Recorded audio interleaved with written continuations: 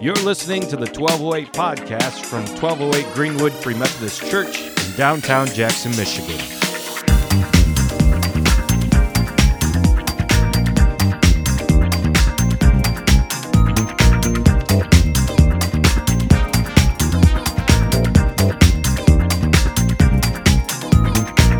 Hey, my name is Jamin. If I haven't met you before, I am the lead pastor here at 1208, where we look to create space, foster growth, love people, and we do all this because we love God. That's right.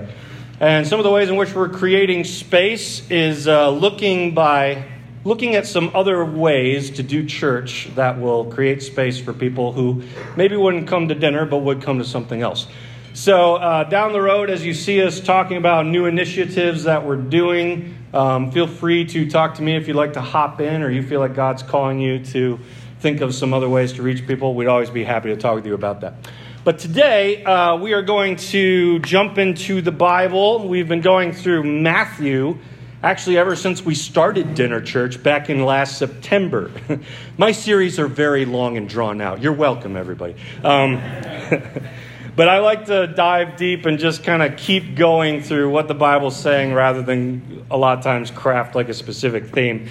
Because I know when I just take the Bible at what it's saying, like it forces me to look at the stuff I don't want to look at, to dissect the themes I don't want to dissect, and have to sit with it and be like, okay, God, you're God, I'm not, so I'm going to take this in. So that's what we've been doing for the last, half year, and for years before that as well.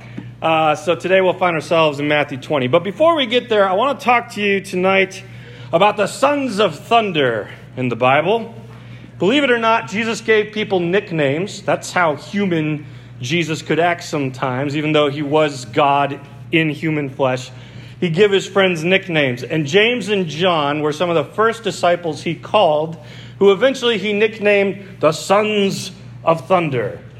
And in today's main passage, I think we're going to see one of the reasons as to why he might say that and why scholars typically agree he would say that. But before we get to there, I want you to get to know James and John a little bit, because you may not know them at all. You know, a lot of times if we were asked to list the 12 disciples, we'd be like James, John, Peter, and those other ones, Judas, he was one, right? Yeah, well, that's maybe not the best one to remember, but sure, yeah. So James and John. James and John probably grew up in comfort, which is an unusual thing to hear, because James and John were fishermen. And usually when you go to church, you hear about James and John, be like, oh, they're just fishermen. They're just blockheads.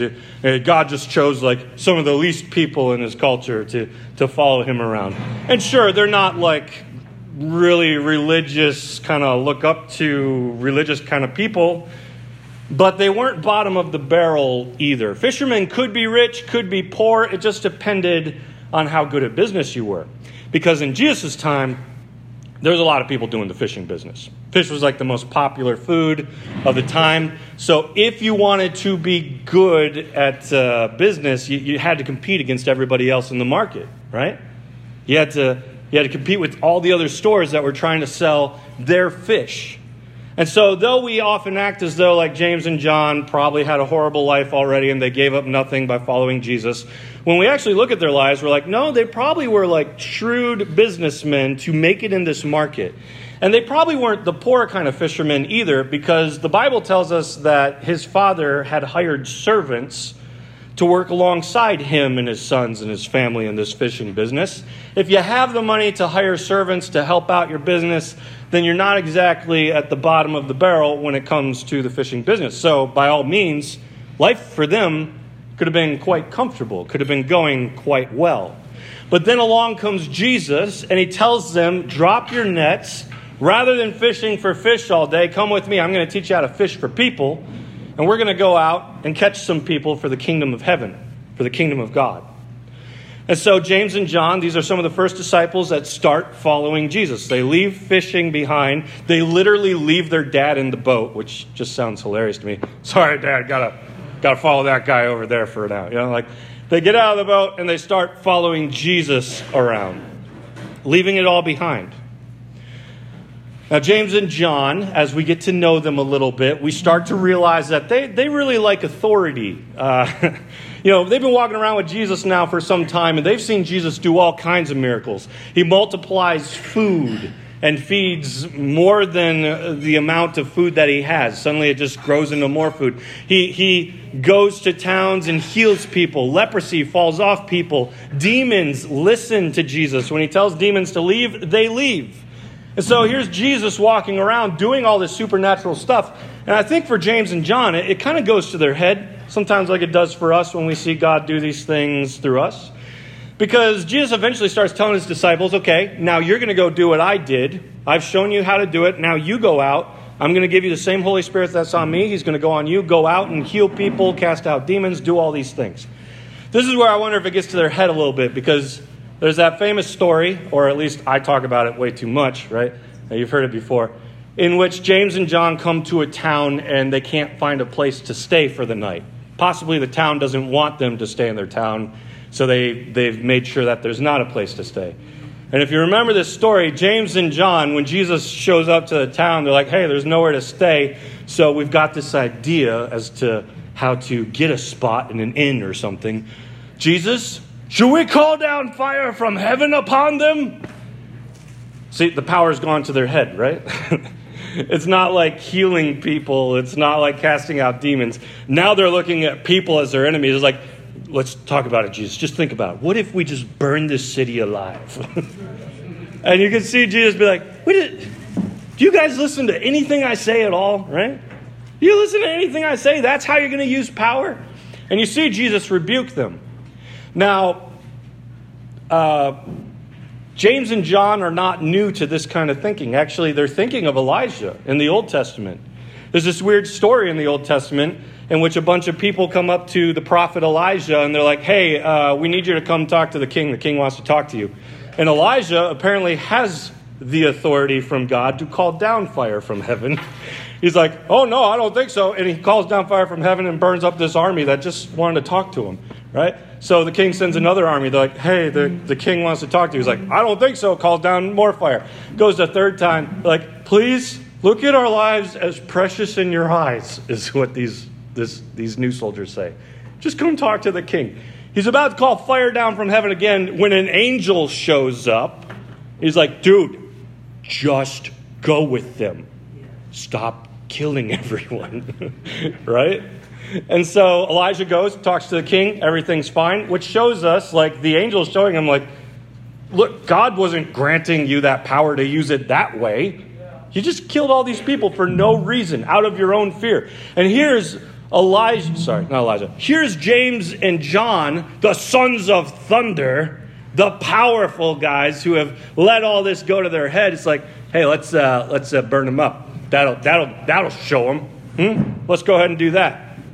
And Jesus has to rebuke them. No, stop thinking like Elijah. Stop thinking of using power in that way. Just love. Let's go to the next town. The reasonable way to deal with the situation.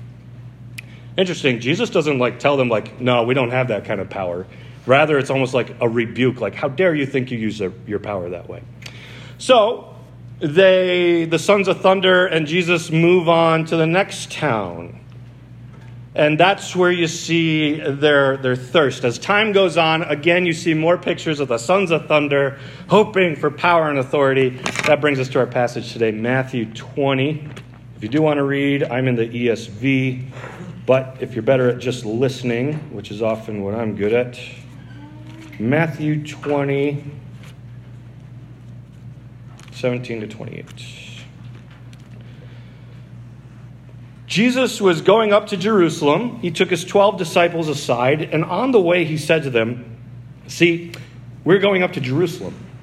And the Son of Man, Jesus is referring to himself, me, I'm going to be delivered over to the chief priests and scribes, and they will condemn me to death and deliver me over to the Gentiles to be mocked and flogged and crucified and be raised on the third day.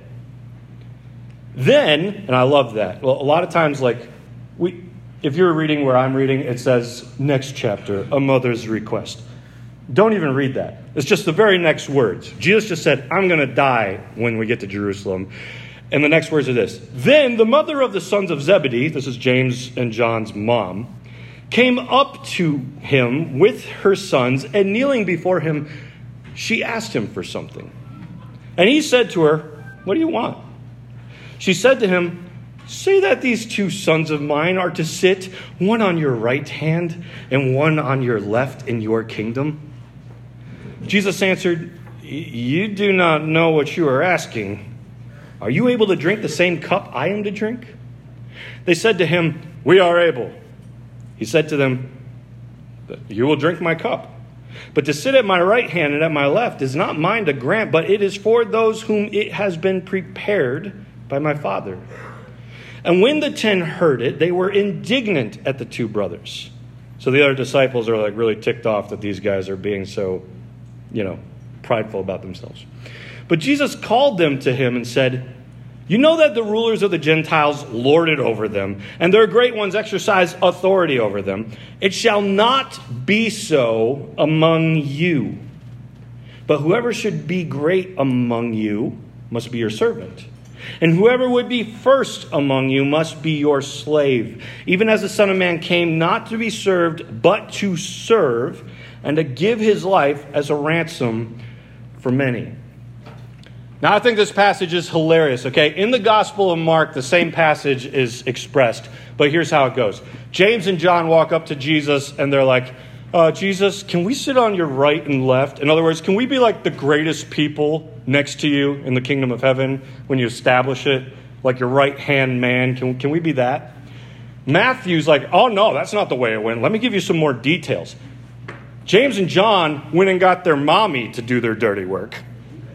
"Mom, can you go ask Jesus that we be like his right-hand man? Because, you're a mom. They'll probably listen to you, right?" And so James and John's mother, their helicopter mother, comes along. And she does their dirty work. It's like, "I have a request to make of you, Jesus. My sons, when you establish your kingdom, when you're here in full authority, can they be like the top, people who work for you?"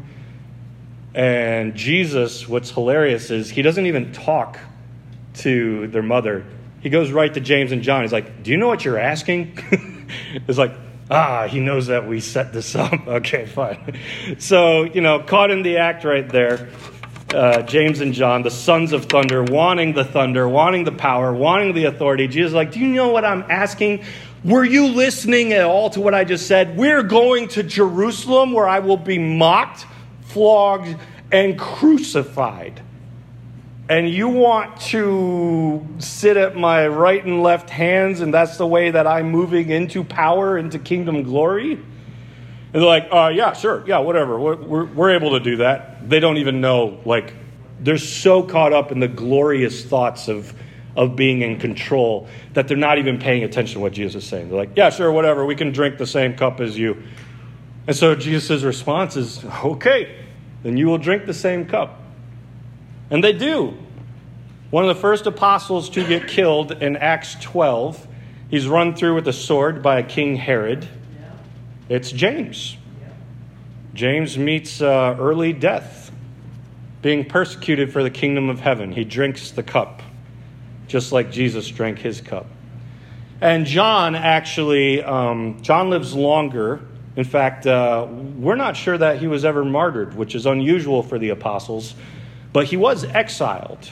The book of Revelation is written by John while he's in exile. So we do see John, he lives a long life, but he is persecuted just as the other disciples were. He drinks of the same cup.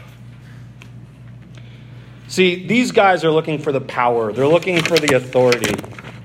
The thunder, so much so that Jesus at least thinks it's funny enough to nickname them the sons of thunder. You guys always looking to bring down the wrath. Are you not listening to anything I say about love? So they expect, see, the thing is, in their minds, they're expecting something different from what Jesus has been preaching this whole time. You have to understand, the Jews have been in exile for a long time. God prophesied, look, you're going to be exiled for about 70 years or so, or after the exile, eventually there will come a prophecy saying in about 70 years we'll bring you out of this.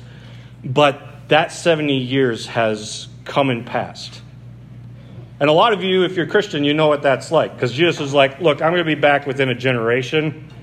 And that generation passed like 2,000 years ago, right? So God sometimes moves a little slower than he prophesies, or he prophesies in a way that we don't always understand. I dissect that whole thing a lot more in a book I wrote. I don't even have time to get into it now. If you want to learn more about that, talk to me later. I'll send you a chapter of it. But in this particular case, they have been waiting for God to fulfill a prophecy. They're long past due. They're waiting for God to establish his kingdom on the earth and to do it now.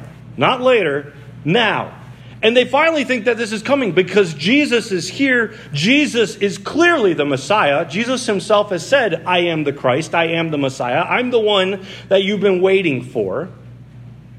Jesus has shown his power left and right by performing miracles everywhere, to the point that, like, these disciples are convinced, obviously this is God's work through Jesus, so, like, he's got to be the Messiah, because God wouldn't just, like, gift someone with this power who isn't the Messiah. And so they're catching on to all these glimpses of power, and they're thinking this is the time in which God establishes his kingdom in fullness on the earth. Right now, that's what they're thinking. Jesus is not just going to die on a cross and go to heaven and kind of rule from the heavenlies where we can't see him. They're thinking Jesus is going to overthrow the Roman Empire. He's going to have this new uprising. All these past Jewish uprisings have failed, but Jesus is going to be the one that has the real uprising. And we're going to take back this kingdom, and we're going to rule it, and God's going to establish his reign on the earth. That's why we're going to Jerusalem right now, where God is. That's his holy place. And when we get there, God's just going to establish it. Jesus is going to become king. That's what's going through their mind. So much so that they have missed the fact that Jesus is like, I'm going to be mocked, flogged, and crucified. Yeah, sure, whatever, Jesus. We're going to Jerusalem. We're going to take this place. Mocked, flogged, crucified. Yeah, let's do this. Right? They're missing it. And so often, that's the same thing for us. Our minds get so caught up in the glory that we miss the here, the now, the what Jesus is doing in the present. And most of all, when we get caught up in the pride and glory, we miss Jesus' command to be humble, peaceful people, bringing the kingdom of heaven in with a strength that comes in the most radical ways by being nonviolent. Amen. Yes. And so Jesus brings in the kingdom in the way that they don't expect. In fact, it is so backwards. You know, a lot of people miss this, but the Bible actually paints a picture of the cross as Jesus' exaltation as king. The Bible says, and you know the song, right? We want to see you high and lifted up. It's a prophecy from the Old Testament. Jesus is high and lifted up. You know how that was fulfilled? On a cross, he's high and lifted up for everyone to see. That's his exaltation on a cross. And what's very interesting, and I've just been thinking this over today, when Jesus is on the cross, Matthew right here in today's passage has James and John saying, let us sit on your right and your left. One of the other times the expression of being on the right and left is used is when Jesus is on the cross, where someone is hung on a cross to his right and hung on a cross to his left. Thieves who deserve, in that culture's opinion, the death penalty, the electric chair. Thieves who, according to even one of those thieves, they're like, look, we deserve to be up here, but this guy hasn't done anything wrong. Here's Jesus hanging on a cross, and who has taken on the right and left chair next to him? It's the lowest of the low, the people at the very bottom, the humble people who know that they have nothing left, who have this guy who's got no strength left to even be like, don't do this to me, I'm worth it. No, he's just like, we deserve to be up here. They're at the very bottom. I'm not calling us to be thieves, by the way, in case you're taking that away here.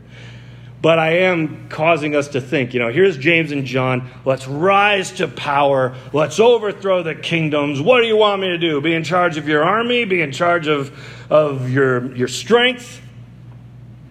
And Jesus is like, chill out. Be humble. You will drink of the same cup of me. Mocked, flogged, crucified.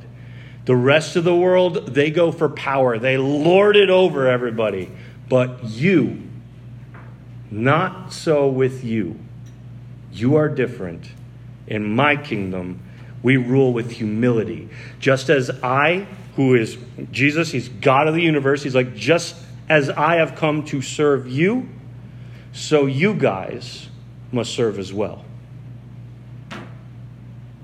And so Jesus calls us to a very offensive position, to be servants and slaves of those around us, that we might show them the love of Christ, to be so humble that being on the right and left of Jesus' exaltation looks like us saying, like, it doesn't even matter, put me on a cross if you have to, he's worth it. And that's the gospel. That's a compelling message. That's your feel-good message of the day. To embrace the persecution of Jesus, because there you'll find the wholeness of the kingdom of heaven. Not when Jesus comes back out of the sky and establishes on the earth permanently, but right now. Jesus told us, kingdom's already here. Just start working on it right now. And eventually I'm going to come back and we will have the whole thing in fullness. So that's your call to today, to embrace your cross, to be servants and slaves like Jesus, not to rule like the sons of thunder, but to rule like the humble person that John does become. John lives a long life, right? This was a great thought from our bishop that I heard last week at a conference. He was saying, it's interesting, John was at one point known as a son of thunder, but the nickname that he was given later in the Christian faith was the apostle of love. He goes from a son of thunder to an apostle of love. If you read the Gospel of John, that's what it's all about. It's about love, love, love. A lot of people struggle to see it, but if you read Revelation, which John also wrote, it's actually about love, love, love. It's love seen in some different lights that can be uncomfortable. But the whole way through Revelation, God is just time and time again saying, come to me, I love you, come to me. And people just curse him out. And God's still like, I don't even care what you're saying right now. Just come to me. Join the side of love. I want you to be on my side. I want you to be adopted in my family. Join the side of love.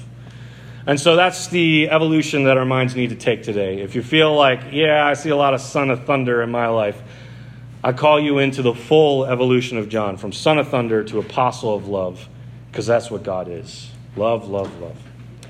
All right, band's going to come up, and we are going to worship the God who is love, love, love. I know some of you are sticking around for the food bank. That will follow. We're going to play some songs, do some announcements, and then we will dismiss to the food bank. We still have 3 spaces available for the food bank. So if you have friends, well, first off, if you would like to sign up for it, go talk to Pat now. But if you have friends who you could call to say, hey, come fill these spots, go ahead and do that as well. Okay, we're going to worship and then announcements, and then we will distribute food after that. So you can take on whatever posture you like at worship, but would you please start by standing with us? And if we have a prayer team available today, they will be in this back corner. So if you need prayer for anything, no matter how crazy it sounds, just trust that God is bigger than your request, and feel free to go ask. Thanks.